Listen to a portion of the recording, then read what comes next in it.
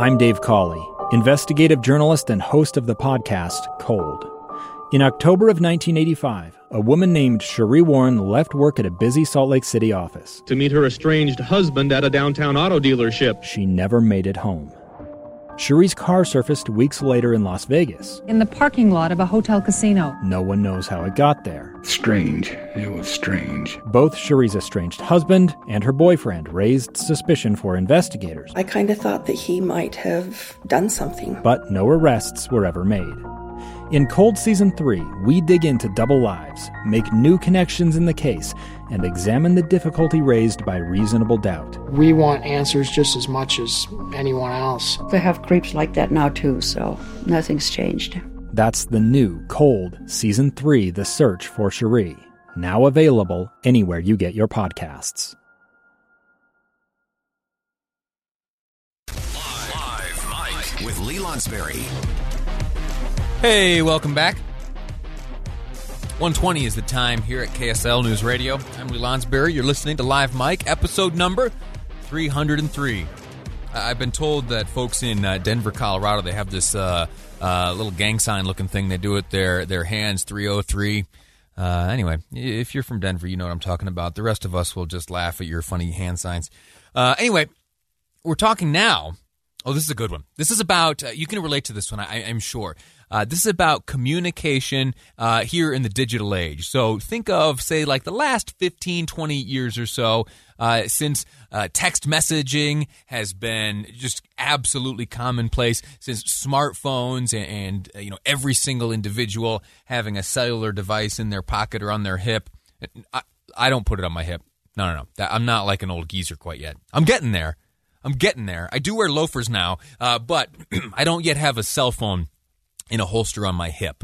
Okay, I think, anyway, I've got a few decades left before I get to that point.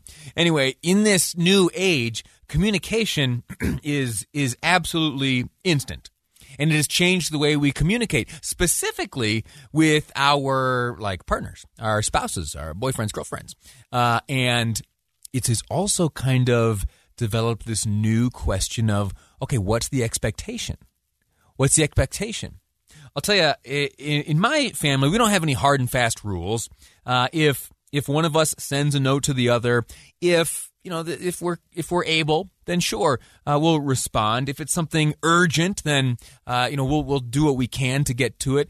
My position is a little different. From 12:30 to 3, it's you and I chatting back and forth. I don't have a ton of time to be cranking out some text messages. I did send a few in the commercial break.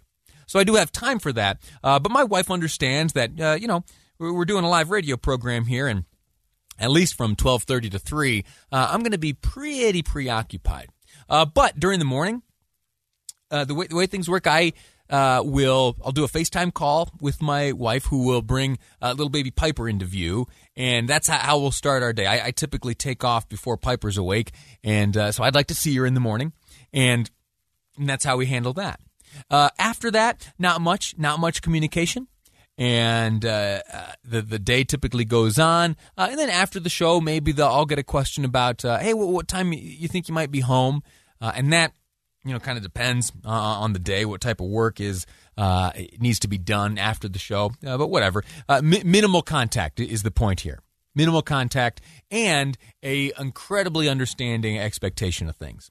I think in this job, since I became a talk show host, we have far less communication during the day than when I was in Washington, D.C. years ago. We'd be in contact pretty constantly throughout the day.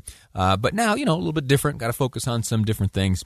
So that's that. That's it for me. It's a boring story. We don't have any hard and fast rules in place. There are no expectations. If an hour goes by and I haven't responded to the, oh, hey, how's your day going? I'm not in trouble when I get home.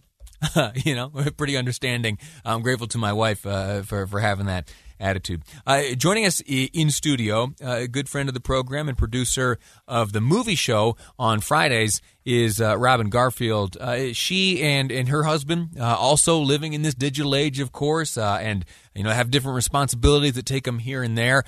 What's communication like for you and your partner throughout the day? You know, we've joked a lot that as technology rolls on, our expectations of our partners, I think, get more and more, now it's instant. Everything should be instant. So for us, we don't even text anymore. We're on to, Slack and WhatsApp and all these things. Okay. And the danger with these, Lee, is in a text message, usually, I don't know what carrier you have or what phone you have, you can't really tell if the other person's read it. Okay. With WhatsApp, there's these two little blue dots that light up if the other person has seen the message. And if they haven't responded, there's this whole drama of like, well, they read it. Wait, hold on a second. So the WhatsApp, and that's what you and your husband use, WhatsApp, that will tell you if your message sent has been read by the other party. Right. Not just received with their internet connection, but that they've actually seen it. Oh, rookie. Listen, don't you know that, because that's a feature that you can have available to you on the iPhone. Day one, you switch that off. You don't need read receipts. No, that's for rookies. Yeah, no. So this is a little more dangerous. So there has been drama where I'll send my husband a message, and then I see the little blue arrows light up, and a couple hours goes by, 3, 4, 5, 6 hours go by, and we get home, and I say, "Why didn't you respond to my message?" "Oh, I was so busy. I was in meetings." And I have to assume the best, but we've had friction. And we joke that it's been the oldest argument we've had is, "Why didn't you respond? I was working." Da, da, da, da, da. And we've talked to my siblings. I have much older siblings in my life, just the way my family works, and I've had siblings say, 20 years ago, your husband or wife or whatever would go to work at 8 a.m.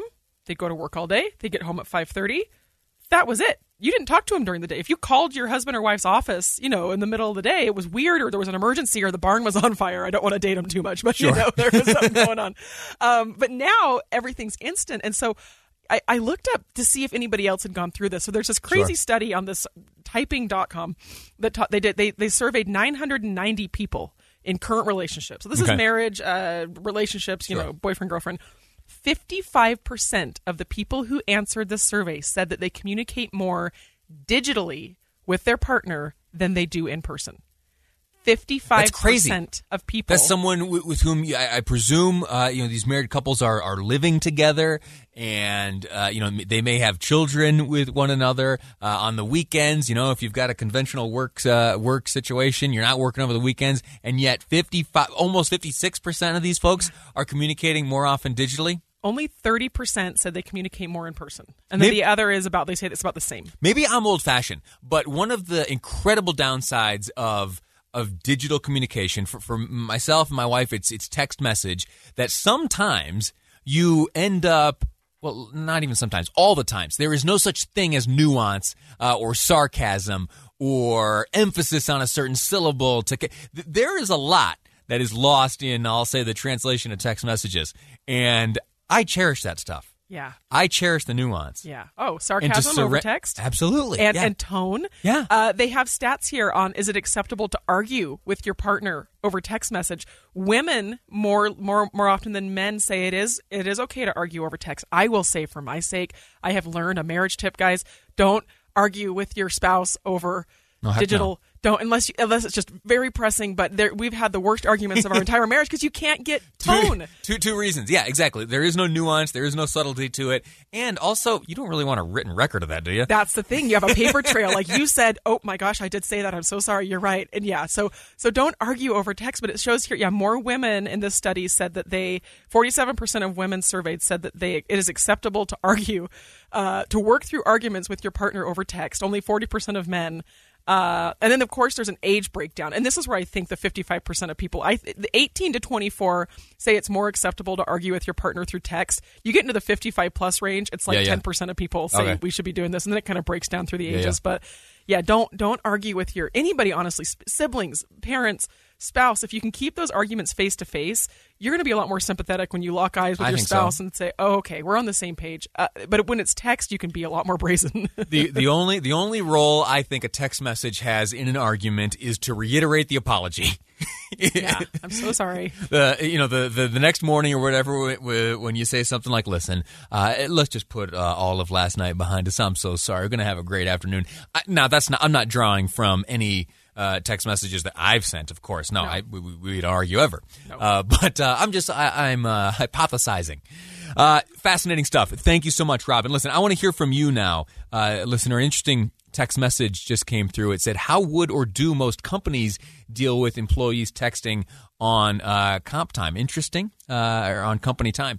Interesting question. I don't think that I have ever encountered a policy that addresses that. I am aware of certain family members who sometimes work in locations where cell phones and external communication is prohibited.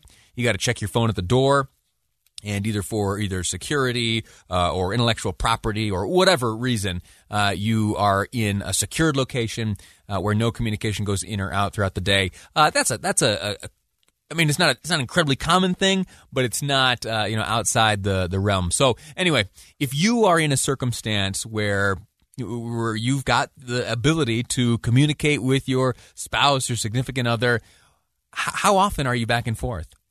And what's the topic of conversation? Is it just a running conversation?